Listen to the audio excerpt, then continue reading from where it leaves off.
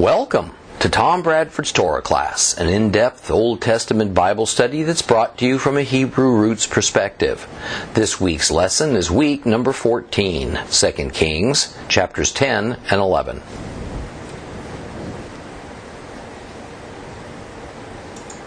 Well, the book of 2 Kings spends quite a lot of time recording the deeds of Jehu,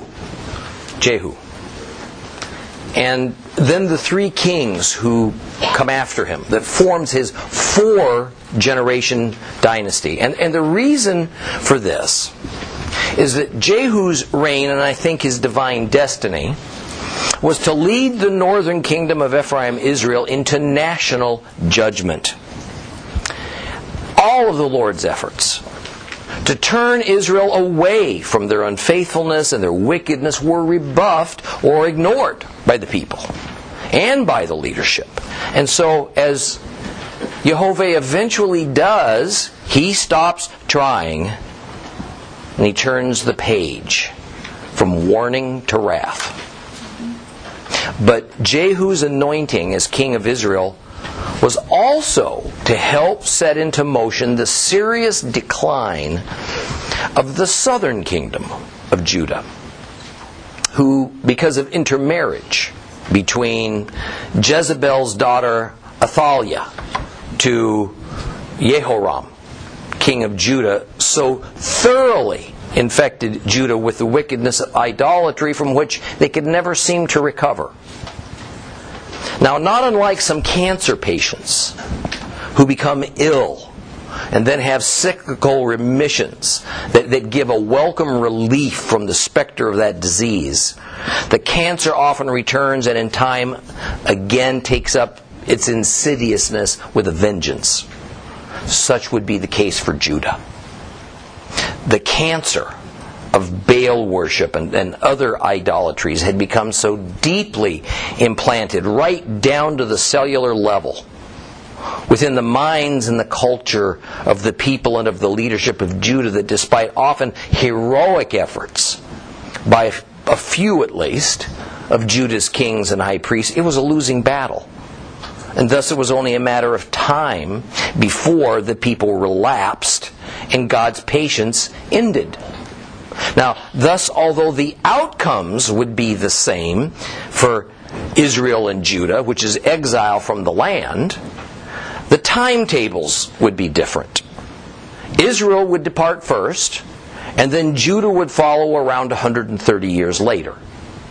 Now, as we concluded our previous lesson, we found King Jehu enthusiastically, if not merrily, dashing about all over Israel to carry out his divinely ordained commission to destroy the house of Achav that had been ruling this northern kingdom since Omri took over. Now, since the books of Kings and Chronicles are primarily historical in nature, and it's critically important history for God's followers to know and to understand, let me note for you that the Bible can be a little bit confusing when referring to this particular dynasty, because it is alternately called the house of Achav and the house of Omri. And the reason for this dual designation is that Omri was Achav's father. And although Omri was a wicked king, it was nothing compared to the depths of evil perpetrated by his son Achav, Ahab, in most Bibles. And the reason for this amazing fall off the slope of somewhat evil that was personified in Omri into this valley of horribly evil personified by Ahab was that Ahab married Jezebel. And the thing to grasp is that Jezebel was a fervent Baal worshiper who was not a Hebrew. She was the daughter of the king of Sidon, and she determined to establish Baal as Israel's national god. And although most of Israel's earlier kings had also married foreigners, those foreign wives usually just formed a large harem that had no visible role, almost no influence in the governing of the Hebrew people. Rather, these women were but the customary signs of a peace treaty having been instituted between the government of Israel and whatever kingdom these women were from. They were always the daughters of that kingdom's king. But Jezebel was different. She was powerful. She was at least as visible as her husband, Achav.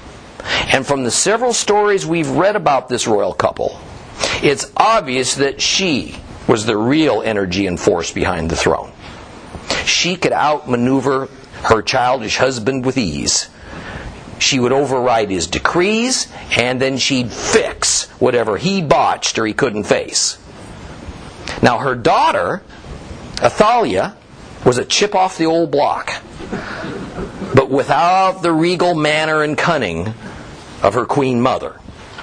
Now, Athaliah married the then king of Judah, Jehoram, and with her mother as a role model, Athaliah also played a powerful and visible role in the governing of Judah.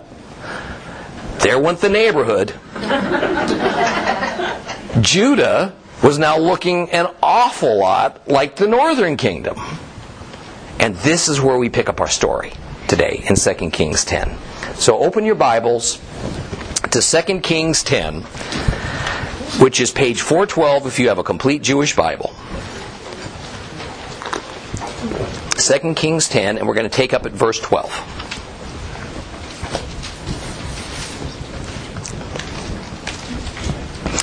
Then he set out and went to Shomron, Samaria. And on the way he reached a shearing shed for shepherds, and when he encountered relatives of Ahijah, king of Judah, he asked, "Who are you?" "We are relatives of Ahijah," they answered, "and we're going down to pay our respects to the families of the king and the queen mother." "Take them alive," said Jehu. They took them alive, 42 men, and slaughtered them, and threw them into the shearing sheep's pit. He spared not one of them. And on leaving there, he happened upon Jehonadab, the son of Rechab, coming towards him, and he greeted him and said to him, "Are you wholeheartedly with me as I am with you?" "Yes," said Jehonadab. "If so, give me your hand." He gave him his hand, and Jehu took him up into the chariot. And he said, "Come with me. I want you to see how zealous I am for Adonai." So they had him ride in his chariot. And on arriving in Shomron, he put to death everyone that Achav still had in Shomron until he destroyed him, in keeping with the word of Adonai which he had spoken to Elijah. And next Jehu assembled all the people and said to them, "Achav served Baal in limited measure, but Jehu will serve him with full zeal.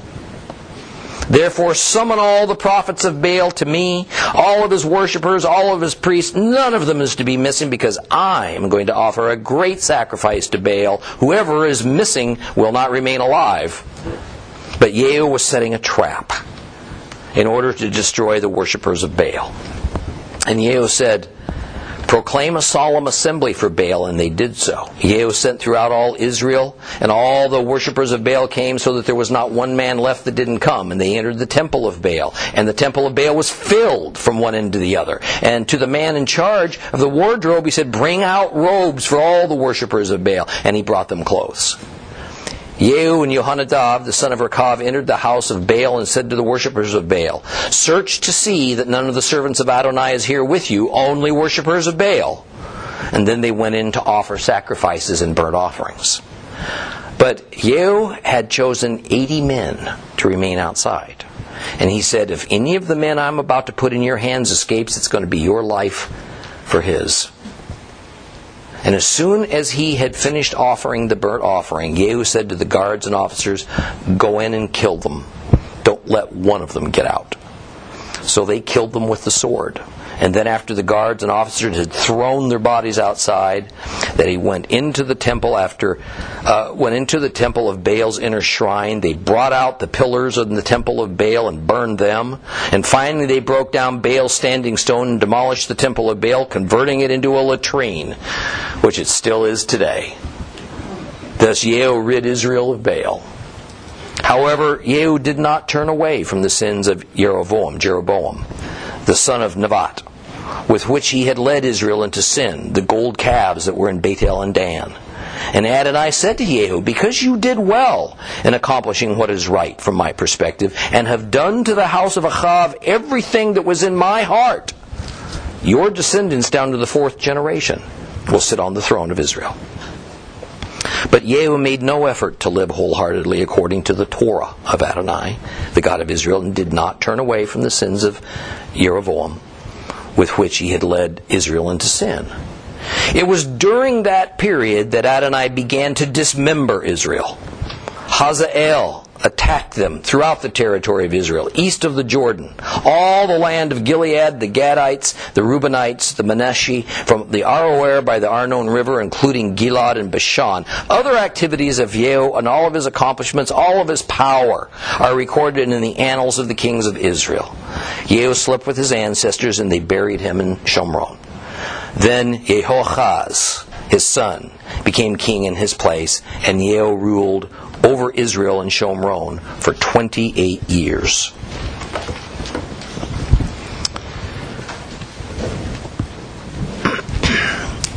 Jehu was on his way to the capital city of Samaria when, by serendipity, he stumbled upon some hapless nephews of Ahaz, the recently killed king of Judah. However, these 42 nephews didn't know that Ahaz was dead. And they particularly had no idea that it was Jehu who had killed their uncle, the king. Well, the bottom line is that King Jehu, being a military man, wasn't about to let this opportunity go to waste. So he captured them and had them all executed.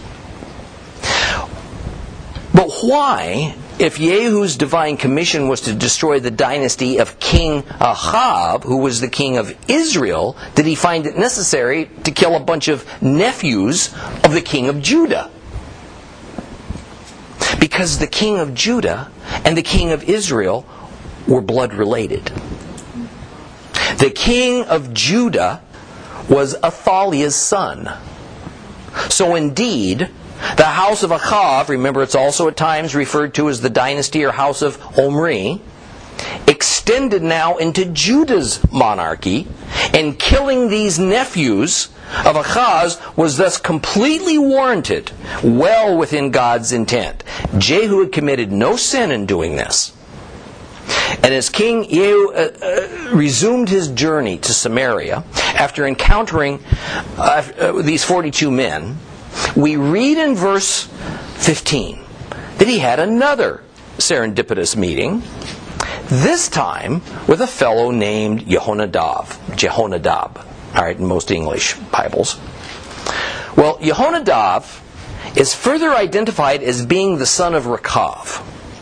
Now, the king is thrilled to have run into him, and obviously knows this man very well.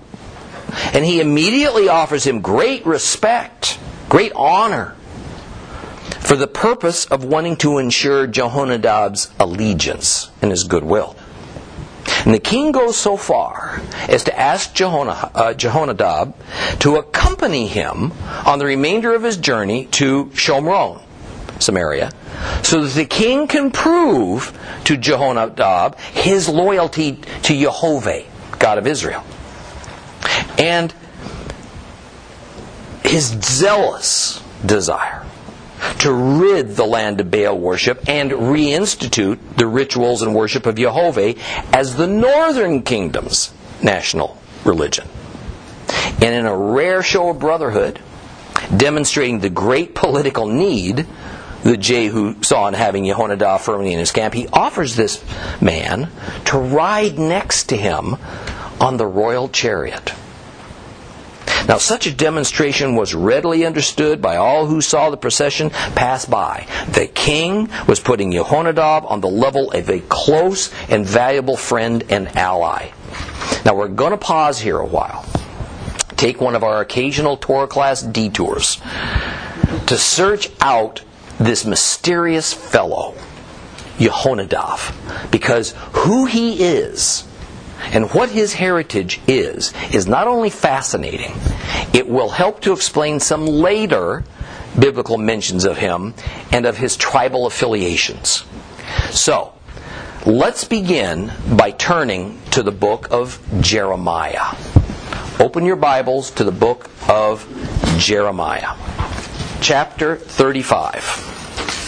Jeremiah 35. If you have a complete Jewish Bible, it is page 607. 607. We're going to read the whole chapter.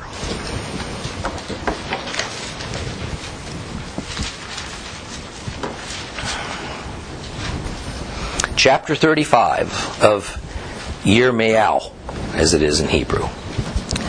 This word came to Yirmiyahu from Adonai during the time of Jehoiakim, the son of Yoshiyahu, king of Judah. Go to the Rechavim and speak to them and bring them to one of the rooms in the house of Adonai and give them some wine to drink. So I took Yaazanah, the son of Yirmiyahu, the son of Havatzinah, and his brothers, and all of his sons, and all of the Rechavim, the Rechabites, and took them into the house of Adonai to the room of the sons of Hanan, the son of Yigdalau, a man of God. And it was by the room of the officials, which was above the room of Maaseiah, the son of Shallum, the gatekeeper. And there I sat in front of the members of the clan of the Rechabites, pitchers full of wine and cups, and said to them, drink some wine. But they said, we will not drink any wine, because Jehonadab, the son of Rechab, our ancestor, gave us this order. You are not to drink wine, neither you or your descendants forever. Also, you are not to build houses, or sow seed, or plant, or own vineyards. Rather, you are always to live in tents, so that you may live a long time in the land in which you are not citizens. We have heeded the words of Yonadav, the son of Rechab, our ancestor, in all that he instructed us to do, not to drink wine as long as we live. We, our wives, our sons, our daughters, not to build houses for ourselves to live in, not to have vineyards, fields, or seeds. We have lived in tents, and we have heeded Yehonadav, our ancestor, and done everything he ordered us to do. But when Nebuchadnezzar, king of Babel, came up to attack the land, we said, come, let's go up to Jerusalem, because we were afraid of the army of the Kasdim, the Chaldeans, and the army of Aram, and hence we are living in Jerusalem. Well, then the word of Adonai came to Yirmiyahu. Adonai Zevaot, the God of Israel, says to go to the men of Judah and the inhabitants of Jerusalem and say, won't you ever learn to listen to my words, says Adonai. The words of Jehonadab, the son of Rechab, which he ordered his offspring not to drink wine, are obeyed. So to this day they don't drink any, because they heed their ancestors' order. But I've spoken to you, spoken frequently, and you've not listened to me. I have also sent you all of my servants, the prophets, sent them frequently, with the message, every one of you should turn back now from his evil way, improve your actions, not follow other gods in order to serve them. Then you will live in the land I gave you and your ancestors, but you've not paid attention or listened to me. Because the descendants of Jehonadab, the son of Rechab, have obeyed the order of their ancestor, which he ordered them, but this people has not listened to me. Therefore, here is what Adonai Elohei Zevaot, the God of Israel, says, I will inflict on Judah and all the inhabitants of Jerusalem all the disaster I've decreed against them, because I have spoken to them, but they have not listened. And I have called out to them, but they've not answered. Then to the clan of the Rechavim, Jeremiah said, here is what Adonai Zevaot, the God of Israel, says, because you have heeded the order of Jehonadab your ancestor and observed all his commands and done what he ordered you to do. Therefore Adonai Zevaot, the God of Israel, says this, Jehonadab, the son of Rechab, will never lack a descendant to stand before me.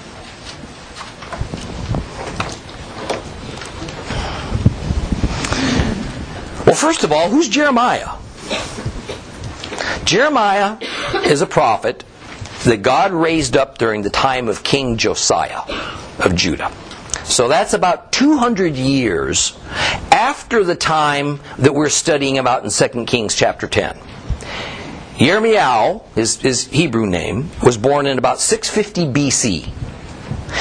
And this is significant because it means that almost 3/4 of a century has passed since God exiled the northern kingdom of Ephraim, Israel, and scattered them all throughout the vast Asian continent. By the time he matures and begins to prophesy, about 100 years has passed since the kingdom of Israel has become dispersed.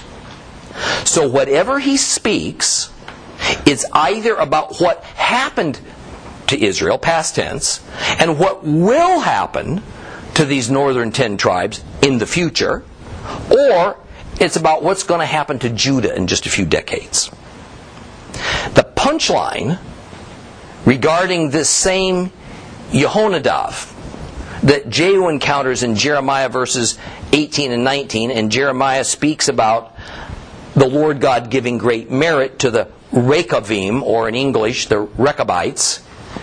And this is because, it is said, of what Jehonadab did. This, of course, begs the question, what did Jehonadab do? But a second question is, who's the Rechabites?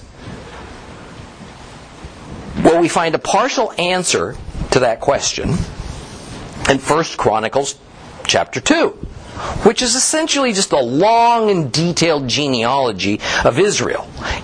In the final verse of that chapter, we read this: the families of scribes that lived in Yabetz, the Tiratim, the Shematim, the Sukkatim, these are the Kenim who come from Hamat, father of the house of Rechab. So, from 2 Kings 10, we know that Jehonadab's father was Rechab. From 1 Chronicles, we now find out that a fellow named Hamat was Rechab's father, Jehonadab's grandfather, and that his tribe or clan is called the Kenim. The English for the Kenim is the Kenites. But who are the Kenites? Well, the Kenites are the descendants of Moses' father-in-law, Jethro. The great Bible heroine Jael, who drove that tent peg through the head of Sisera, an enemy military general during the era of the Judges, she was also a Kenite, which explains why she did such a thing. So, as to what Jehonadab did that was considered so righteous by God, we mainly get this statement from Jeremiah 35:14, where it says, the words of Jehonadab, the son of Rechab, which he ordered his offspring not to drink wine, are obeyed. So to this day they don't drink any because they heed their ancestors' order, but I've spoken to you, spoken frequently, you've not listened to me. What's so righteous about not drinking wine, since drinking wine was completely permitted by Jehovah and even required as part of the many Levitical rituals? Well, essentially,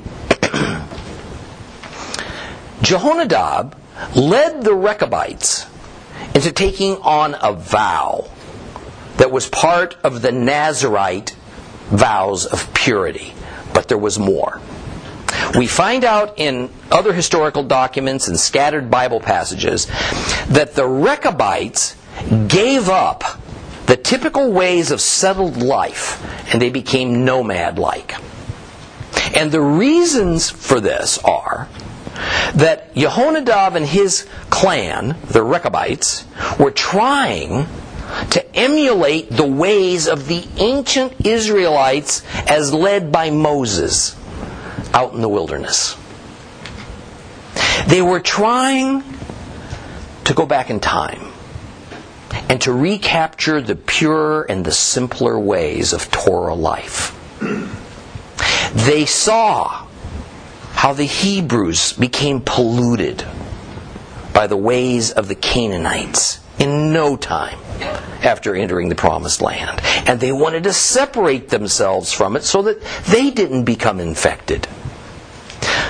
And they felt that the first step was to not live in the cities and the villages with the Hebrews, but rather to live in tents, emulating Moses out in the wilderness, nearby the Israelites, but separately.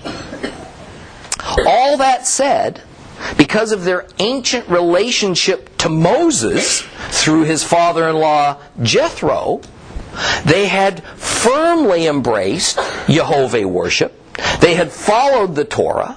They were intensely attached to the nation and people of Israel, and they remained staunch allies even though they had decided to live apart. And once again, the Lord thought to regularly commend them for it and use them as good examples of behavior and of faithfulness.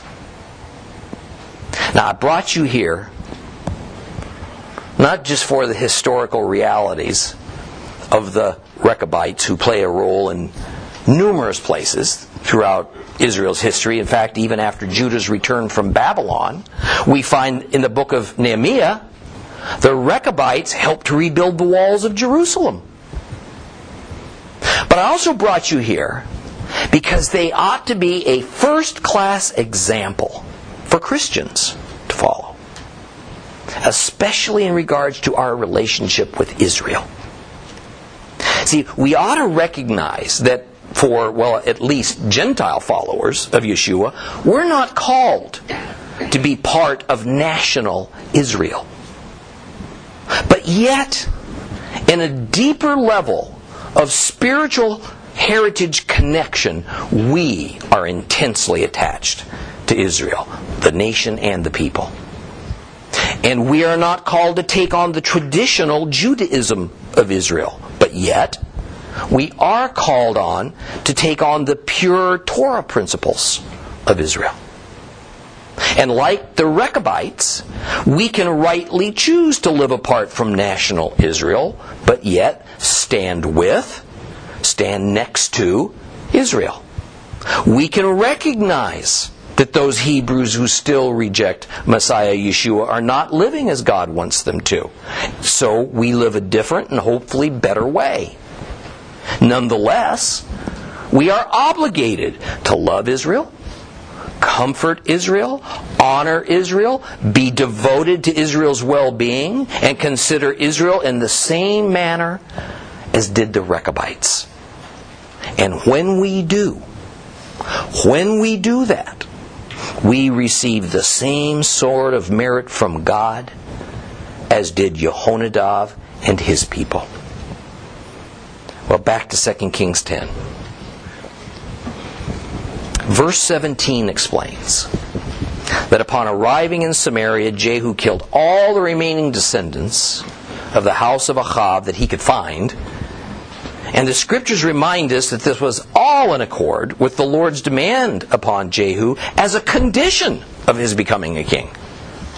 And once it seemed that he had completed that assignment, he then turned his attention back to the matter of the Baal cult. And he did this in his usual clever manner by setting a trap for the Baal worshippers. Now, like King David, since Jehu was a military leader at heart and had himself served in that capacity for many years, he had no interest in callously wasting the lives of his soldiers to accomplish his goals, unlike many of Israel's kings before him. So he lied, and he deceived the Baal worshippers into thinking that he was an enthusiastic supporter. And in fact, as much as Ahab had worshipped Baal, Jehu said he'd love Baal even more. So Jehu told the Baal worshippers that there was to be this glorious gathering of all the Baal followers in the land, from the laymen to the priests, and that this convocation was so important personally to Jehu that any Baal worshipper who didn't come was going to get killed. See, these wouldn't be merely the Baal worshippers who resided in Samaria, but rather all of them who lived anywhere in his kingdom. The ruse worked. and every known Baal worshiper obeyed their new king and came. Well, verse 22 says that a special robe was given to each worshiper. It was a rather standard thing to do among the Babylon mystery religions, for the worshippers to wear special robes that were owned by the Baal temple authority. And the robes were stored there. And when followers came to the temple to worship and sacrifice, then they were handed out. However, Jehu took no chances. He made it a royal decree that every Baal worshipper who came was to receive a robe to wear. Well, no doubt the Baal priests were greatly excited at the opportunity to see so many robed adherents gathered at a great gala in one place. But Jehu had some different ideas. Because no follower of the God of Israel would ever don a Hebrew ritual robe, that was reserved for the priesthood, let alone wear a Baal robe, then it'd be easy to separate the Baal followers from the Yehovah followers. Verse 23 once again brings Jehonadab into the picture, as he was still being shuttled around as a VIP so that he would be impressed by Jehu's dedication to wiping out the heathen rivals of Yehovah. And as the worshippers of Baal began to jam into the Baal shrine, Jehu ordered that no followers of the Lord were allowed to enter. Again, to the Baal people, this felt like they were being given special preference. But it was actually for a lot more deadly purpose. And once all the Baal followers were inside and the burnt offerings began, the trap was sprung. 80 of Jehu's soldiers were stationed at the entrance to the temple. And they were given the orders to go inside and kill every last Baal worshipper, priest, and prophet. And to ensure that this was the end of Baal worship in Samaria and it would not be revived, the temple, all of its furnishings, idols, symbols, implements, they were destroyed too. But even demolishing the place wasn't enough for this new king. He turned the place into a public toilet. And such an action would surely please all followers of Yehovah and prove once and for all that Jehu worshipped only the God of Israel. Unfortunately, even though King Jehu had indeed scrupulously followed through with his assignment to rid the land of Baal worship, this did not result in repentance towards God. Thus, the proper service of Yehovah didn't return to Israel. Rather, we're told that essentially all King Jehu did was to return Israel to the golden calf cult instituted by Jeroboam, the first king of the northern kingdom after the civil war that had split Israel into two separate kingdoms. Recall that Jeroboam was jealous, and he didn't want his subjects journeying from his kingdom up to Jerusalem to worship at Solomon's temple under the authority of the Levitical priesthood there, since this was in the kingdom of Judah. He was afraid that if that practice continued, his own authority would be undermined. So, essentially, his purpose in building the golden calf shrines was not religious. It was political. Once the calves were built, he forbade the people of the 10 northern tribes to travel to Jerusalem, and instead he had the 2 golden calf idols installed, with one of them in Beit El, which was at the southern end of his kingdom, and the other at Dan, which was at the northernmost end of his kingdom, with the explanation, well, this would make things so much more convenient for his Israelite people to go and worship and sacrifice. Now, interestingly, the Bible does not paint this activity as nearly as wicked as Baal worship. And this is because the golden calves were meant to be seen as representations of Yehovah, not as different gods. So in other words, the sin of Jeroboam technically wasn't idolatry, at least as defined in that era. Rather, the sin was that he had a graven image of God, of the God of Israel, manufactured, and that violated the second commandment. Yet King Jehu was well aware that all of the recent prophets, Elijah and Elisha included, well, they had denounced these golden calves as an affront to God, and that Jeroboam had been condemned because of it. But Jehu did it anyway. So he fell into serious sin almost immediately after being so stringently obedient. Now, ironically, immediately after we're told of Jehu's serious sin concerning this reinstitution of Jeroboam's calf worship, verse 30 has the Lord commending him for wiping out the family of Achav per divine instruction. The rabbis have an interesting take on this. It is that this is an illustration of the principle that God does not withhold rewards because of sin. A person is rewarded for good deeds and punished for his bad deeds, but one doesn't cancel the other out. And while I might add some caveats and nuances to that doctrine, in general, I think that principle is correct. And it's backed up by the Old and New Testament writings. Good behavior is certainly not a means to salvation, but it is expected afterwards. And after salvation, bad behavior may cause us to be disciplined or punished. We don't have our salvation revoked as a result. Further, whether it is here on this earth and in this life, or later on in eternity, there are definitely rewards for God's followers for our good deeds, provided one defines good deeds as meaning doing the Lord's will according to His laws and principles and commandments. Thus the Lord tangibly rewards Jehu with a promise of a dynasty for his faithfulness in destroying the house of Achav and Baal worship. However, due to his sin, that dynasty is going to be limited to but 4 generations. There's an underlying reason why 4 is the number of generations chosen to give Jehu. Why not 3? Why not 5? Why not 6? The reason is exposed in a God pattern. The dynasty of Ahav that Jehu had immediately destroyed had consisted of 4 generations. It started with Omri, passed to Achav, then to Yehoram and Achaziah.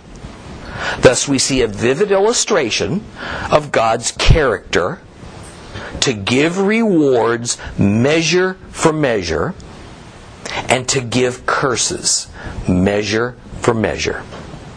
And that is why God gave Moses the commandment and principle of lex talionis, an eye for an eye. Proportional justice, meted out, measure for measure. That's how God operates. So, mankind should mimic that. Now, I'm not sure I can find the words to properly characterize the devastating statement that is the opening statement of verse 32. The complete Jewish Bible says that it was during those days, meaning beginning with the reign of Jehu and then the 3 generations of his family that would follow him.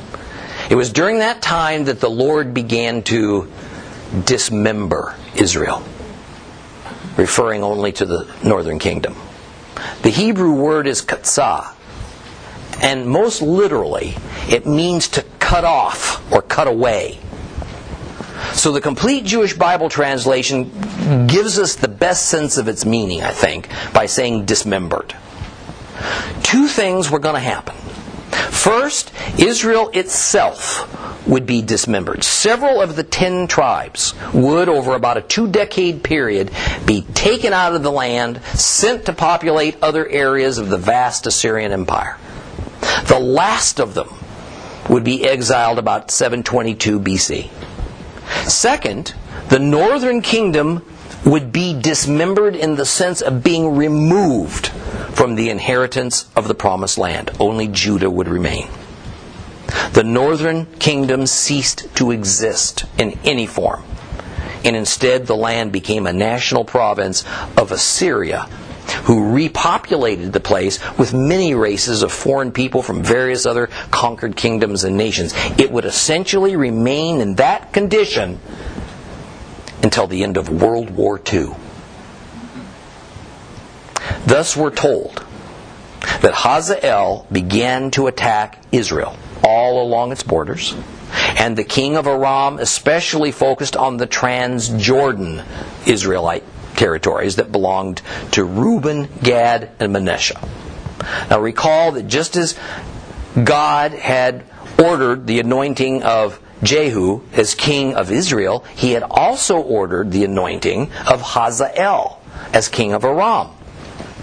In the last couple of chapters, we now find out that the Lord's purpose for these appointments was a negative one. These two men were to help lead Israel into destruction. One internally, by further destroying Israel's national character, and one externally, by attacking Israel's national territory. Thus, this chapter ends with the death of Jehu, presumably after a full lifespan, when after ruling for 28 years, his son Jehoiachaz took over the throne as God promised would happen. Let's get a little bit into chapter 11 before we leave today.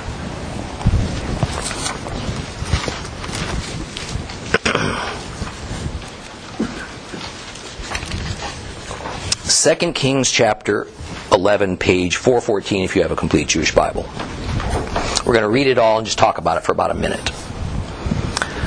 When Athaliah, the mother of Achazah, saw that her son was dead, she set about destroying the entire royal family.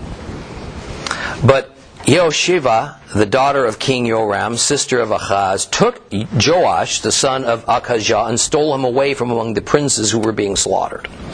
She took him and his nurse, sequestered them in a bedroom, and hid them from Athaliah, so that he wasn't killed. He remained hidden with his nurse in the house of Adonai for 6 years, and during this time Athaliah ruled the land. And in the 7th year, Jehoiada summoned the captains of 100-man platoons of both the Kari and the Guard, and he brought them into the house of Adonai and made an agreement with them and had them swear to it in the house of Adonai. And then he showed them the king's son and gave them this instruction: here's what you're to do.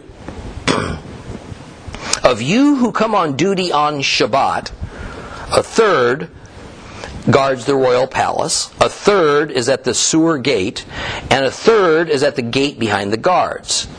The first third is to continue guarding the palace and serve as a barrier, while the other two groups are you who come on duty on Shabbat. You will guard the house of Adonai where the king is.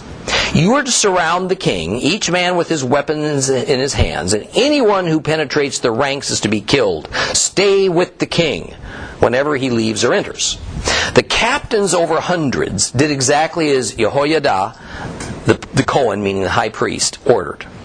Each took his men, those coming on duty on Shabbat, those going off duty on Shabbat, and they came to Jehoiada, the Cohen, and the Cohen issued to the captains of the hundreds the spears and the shields that had been King David's and were kept in the house of Adonai. The guards then took positions, each man with his weapons in his hand, from the right side of the house to the left side of the house, alongside the altar, alongside the exterior of the house, and all around the king. And then he brought out the king's son, crowned him, gave him a copy of the testimony, and thus made him king. They anointed him, clapped their hands, and shouted, "Long live the king!" Well, when Athaliah heard the shouting of the guard and the people, she entered the house of Adonai where the people were, and looked and saw the king standing there on the platform, in keeping with the rule, with the leaders and the trumpeters next to the king.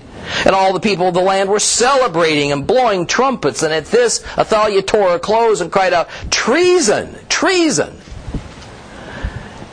Jehoiada the Kohen ordered the captains of hundreds, the army officers, escort her out past the ranks, but anyone who follows her kill with the sword. For the priest had said, she must not be put to death in the house of Adonai. So they took her by force and led her through the horses' entry to the royal palace. There she was put to death. Jehoiada made a covenant between Adonai, the king, and the people, that they would be Adonai's people, and a covenant between the king and the people. And all the people of the land went to the house of Baal and broke it down. And they completely smashed its altars and images and killed Matan, the priest of Baal, in front of the altars. And next, the Kohen appointed officers over the house of Adonai. And he took the captains of hundreds, the Kari, the guards, all the people of the land, and they brought the king down from the house of Adonai, going by way of the gate of the guards to the royal palace. There he sat on the throne of the kings, and all the people of the land celebrated, and at last the city was quiet. That is how they killed Athaliah with the sword at the royal palace.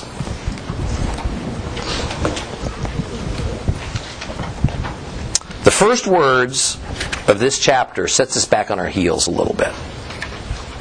Here we're told that when King Achaziah of Judah was killed, his mother, Athaliah, Jezebel's daughter, set about killing the remainder of the royal family, of which she herself was part. And the reason was simple. She was merely emulating what her deceased husband Jehoram had done immediately upon his coronation. He ruthlessly had all of his full and half brothers executed. Athaliah had her eyes squarely on the throne of Judah. And so rather than allow one of her son Achaziah's children to ascend as the new king, she killed every last member of her own family, including her flesh and blood grandchildren, so that she would have no rival and no opposition. Now, although her bloodthirsty methods were evil and cold beyond the pale, she was actually but a tool in God's hands to further annihilate the dynasty of Achav, especially that part of it that had managed to metastasize into Judah.